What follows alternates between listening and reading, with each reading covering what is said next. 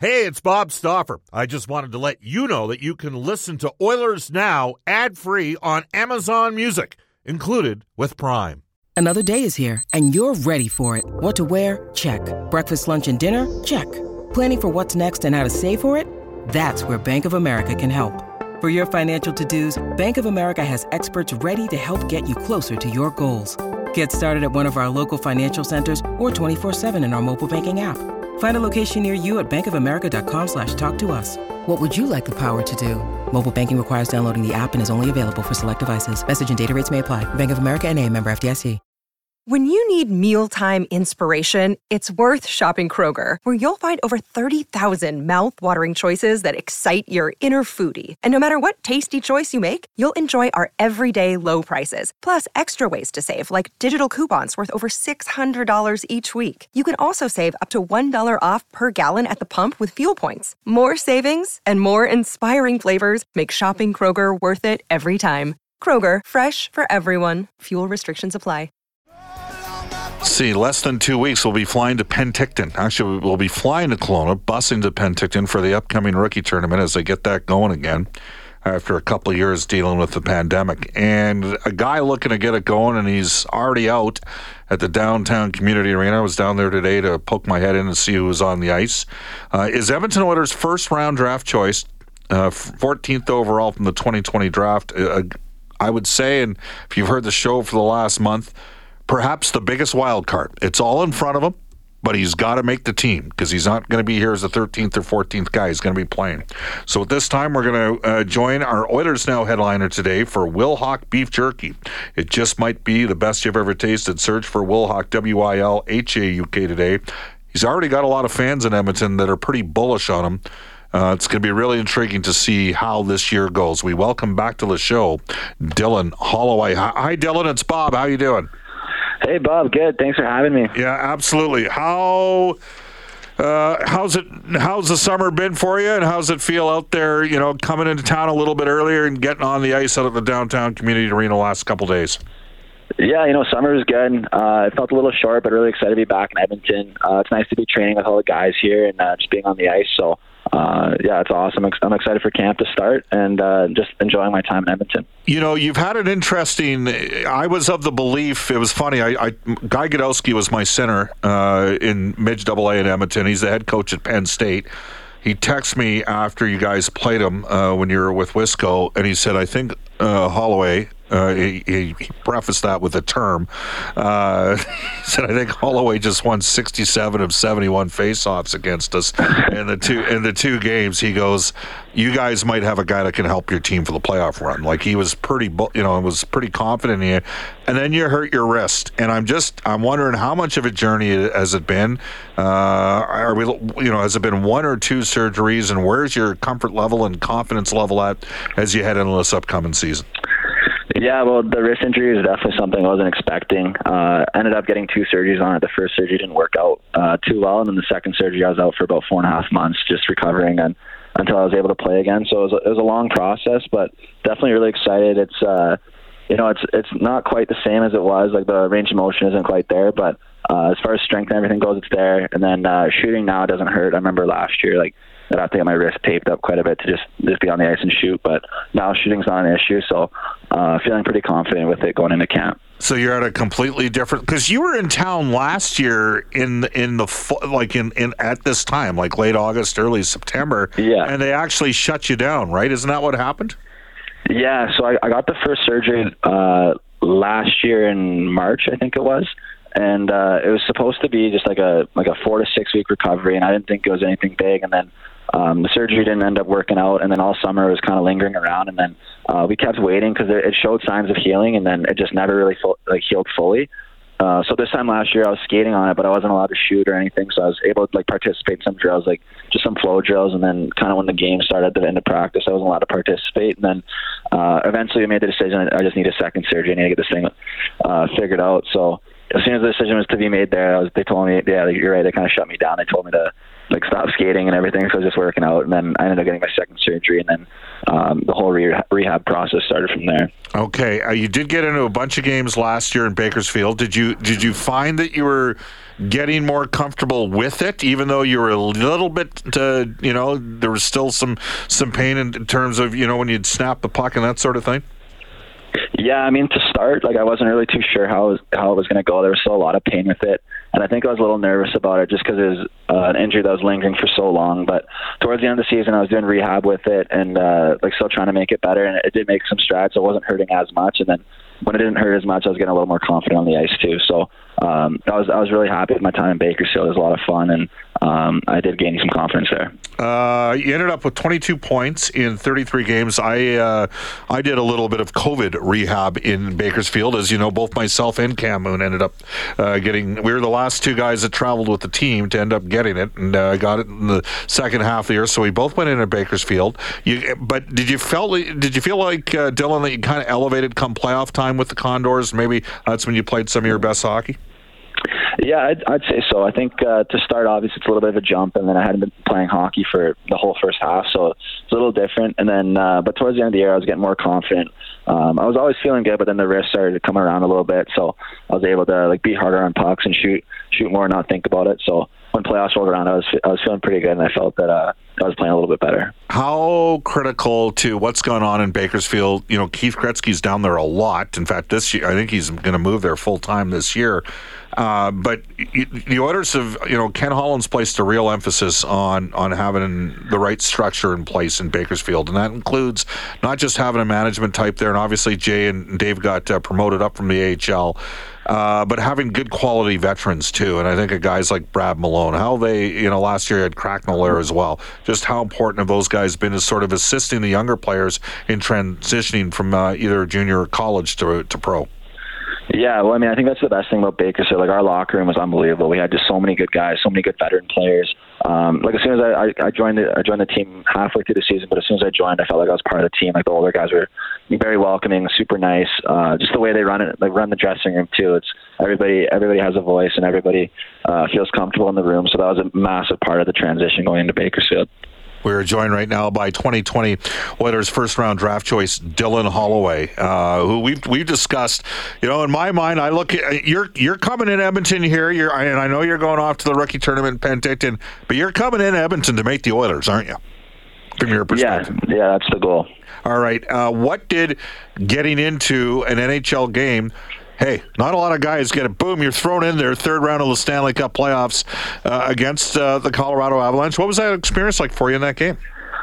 Yeah, well, I mean, it was pretty crazy, kind of a crazy game to make my debut in, but it was unbelievable. It was a great experience. I was so excited. It was unbelievable. It was just crazy atmosphere. I was up with the team practicing all the playoffs, so I could see the energy and the atmosphere that Edmonton had and the buzz around the playoffs, and then to be a part of it on the ice was just incredible. So it was just a crazy experience. I wish I would have won that game, but it was just fun to be a part of. When was the last time you played a game before that game? Was it over 3 weeks? Over a month? Yeah, I think it was probably a month before. Yeah, I think a month before we ended our season in Bakersfield. Nothing like going against the fastest team in the league either, eh? Yeah, they were pretty quick. It was pretty crazy watching from the bench and seeing guys like McKinnon and Makar fly around. And McDavid, and you were on the ice for the RNH goal, weren't you? Yeah, I stepped on the ice and was just kind of in the neutral zone, and then Nuge got that breakaway and made a nice goal. And you ended up getting a plus out of a result of that. We're joined right now by Dylan Holloway. So you have the opportunity. So I got to ask you this. Are you, the lay of the land? You're part of the Oilers' future. The general manager places a real emphasis on retaining first-round draft choices. And, the Oilers, I put a tweet out to Dylan. Edmonton is the only team in the NHL that has, over the last 10 years, they still have all 10 of their first-round draft choices. No other team in the league can say that they're all still property of the Edmonton Oilers Hockey Club. You want to make the team. How closely are you watching to see who else they're signing and other potential moves that are getting made? Yeah, I mean, obviously you watch it and you look into it a little bit, but the biggest thing is just to focus on yourself. At the end of the day, if I don't perform well in camp, or if I'm not getting better over the summer, that's what's going to make the difference for me. So I think the big thing is just focusing on myself, and these next few weeks here leading up to camp, just got to make sure I'm fresh and feeling good, and do whatever I can to make the team. You played a lot at center in Wisconsin before the wrist injury and then the subsequent 2 wrist surgeries. Have you played almost exclusively at left wing since? Yeah, I have. I know when I went to Bakersfield last year that the wrist is still kind of an issue, so taking draws, I couldn't do that. But, I mean, now, I think I'm slotted in as a winger, but wherever the coach, either in Bakersfield or Edmonton, feels comfortable, I can play either center or wing. Okay, because, I would see, the lay of the land. If you can play center, you can always move to the wing from center, but if you can play center and win draws, and you won a lot of draws, I think you had the second or third best face-off percentage in NCAA. That's a huge factor. So tell me this, one final one for you. Dylan Holloway makes the Edmonton Oilers if he does what? What do you have to do to put yourself in the best position to make the hockey team? I think the biggest thing is just to let my skating not take over per se, but use my skating to my advantage. And then a big thing too is just to play physical. I know the Oilers' top 6 is going to be very hard to crack. So if I can play a physical, hard forechecking role in the bottom 6, then I feel like that role could be beneficial. So I think the big thing for me is just to play my game, play fast, and play physical. Dylan, we'll see you on the plane headed to Kelowna in a couple of weeks. Thanks for your time. Yeah, sounds good, Bob. Thank you. You bet. That is Dylan Holloway of the Edmonton Oilers organization. And again, for me, and I'm going to bring Brendan Escott into the conversation point here. For me, he's a mature-sounding guy. He's gone through... I'm going to tell you, I had this discussion internally with people in the Oilers management that I felt Holloway could have been a potential addition for the 2021 playoffs had he stayed healthy, the way he was trending and tracking with Wisconsin the second half of that year, and then he ended up, busting his wrist and requiring the 2 surgeries. Biggest wild card, really well-spoken guy. I think it's going to be... He's going to be an incredibly compelling and interesting player to watch, Brendan, here in preseason. Certainly is. He's got that combo, size and speed, and when you see a player that sort of understands that and wants to utilize that as a tool, well, now we're talking. You get a player in on an entry-level deal that wants to do that, and now we're really talking, right? Yeah, so there's a lot to this. He recognizes he's going to have to bring a physical impetus to his game. That's a smart guy, because he realizes the Oilers don't necessarily have an overabundance of that. Like people have said, I know Jake Virtanen's out there. Could he come in on a PTO? There is a player today that announced PTO. Tyler Pitlick just got announced, right? Was it St. Louis? I'm trying to think of where I saw it. Tyler Pitlick is going to go in on a PTO in the National Hockey League. 4th line right wing energy guy, can kill penalties. The Oilers are hoping that Dylan Holloway has a way higher offensive ceiling. Now, that said, Tyler Pitlick was the Oilers' the first of 3 second-round picks back in the 2010 draft. We were in Los Angeles that year. That's the year Taylor Hall went number 1. Pitlick was the first pick of the second round, had left Mankato and went to the Medicine Hat Tigers of the Western Hockey League. The Oilers ended up picking up they already had another number 2, and then they got a subsequent number 2 when they flipped Riley Nash. They ended up getting Curtis Hamilton and Martin Marincin also in the second round of that 2010 draft. They got Martindale that year in the third round. He played on a line with Tyler Toffoli with the Ottawa 67s. So, anyways, just circling back, to me, Holloway, it's because of the skating and the physicality. I'd say that Janmark has made it more challenging in the short term for him to make the team, but never say never. Now, the wild card in all of this is, does something potentially happen with a Foegele or Puljujarvi before the start of training camp? I was a little bit surprised. I was a little bit surprised to see the Kulikov deal with Anaheim yesterday. That one kind of caught me off guard there. It's that's kind of so Anaheim's just taking the contract for the second. And I thought Kulikov was part of the success story for Minnesota during the course of they got big mileage out of their veteran D with general manager Bill Guerin. All right, Royal Pizza. Pizza Past is so much more. Edmonton owned and operated for over 50 years. For a menu to list their 15 Edmonton area locations, go online at royalpizza.ca or download the Royal Pizza app from the App Store. The stopper recommendation at Royal Pizza's Mediterranean Chicken. Brendan likes the Texan, and Reed Wilkins is a fan of the meat lovers. We will tell you, not just with 15 Edmonton and area locations, Royal Pizza, but 4 in Calgary as well. Royal Pizza, everything's real at Royal. None of that synthetic crap. It's old school big boy pizza. Al says, Bob, Cattery will slash Holloway's wrist and he will be done. That's a little bit of a negative perspective to have.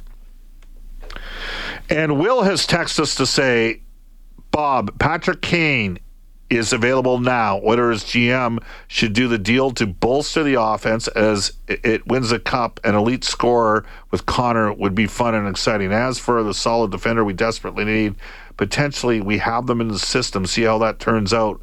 We already may have them already. If we don't, time will tell. Then we acquire one before the trade deadline. Simple as that. Get it done and don't worry about the D. Well, I actually think there's a strong possibility that the Oilers will sign a seventh defenseman with veteran experience and a guy capable of playing as high as 5 in the lineup. So it's not going to just be a guy, that's sort of a seventh team man. I think it's a guy that spent maybe until the last calendar year a lot of time in an organization's sort of top 5 defenseman, sort of sliding between second and third pairing role. I think there's a possibility we might see a guy like that get signed over the next, say, 5 or 6 days to add to the team. And I wouldn't be surprised if we end up seeing somebody come in on a PTO as well up front, but I could see the Oilers adding a defenseman at some stage. When we come back, we are going to get to this day in Oilers history, and Brendan Escott's going to have a little bit of a conversation point with the Edmonton Elks roster, which seems to change every day. This is Oilers Now. Brendan, did you look up this day in music history today? No, did I get lucky on something You here? did, just now. Right did on. you know that U2's first album that they ever launched in 1979 came out on this date? 1979. Yeah, I can't even, I think it was something 183 or something was the name of the album. Yeah. Seriously. And they hit the mainstream in the mid or late 80s? Was the Joshua Tree? Yeah, sort of the big Joshua one? Tree was like January of 86. Yeah. So they had, I think if I got the order right, Boy, and then October and Unforgettable Fire were like sort of the 3. They played like Dinwiddie at the U of A in the early 1980s. All right, to this day in Oilers history for New West Travel. Shortly, we're going to have a couple of Oilers Now road trips to tell you about. We have 2, one involving a trade. Here's Brendan Escott. Yeah, the Oilers flipping Craig Simpson to the Buffalo Sabres in exchange for Joseph Cirne and a 4th-rounder in the 1994 draft. Cirne played just 1 NHL game, spending 2 seasons down in Cape Breton in the AHL before departing for Europe. Simpson played parts of 2 years in Buffalo and then retired. And also on this date, born back in September 1st, 1954. So what would that make him? 46 and add 22. 68 years of age today.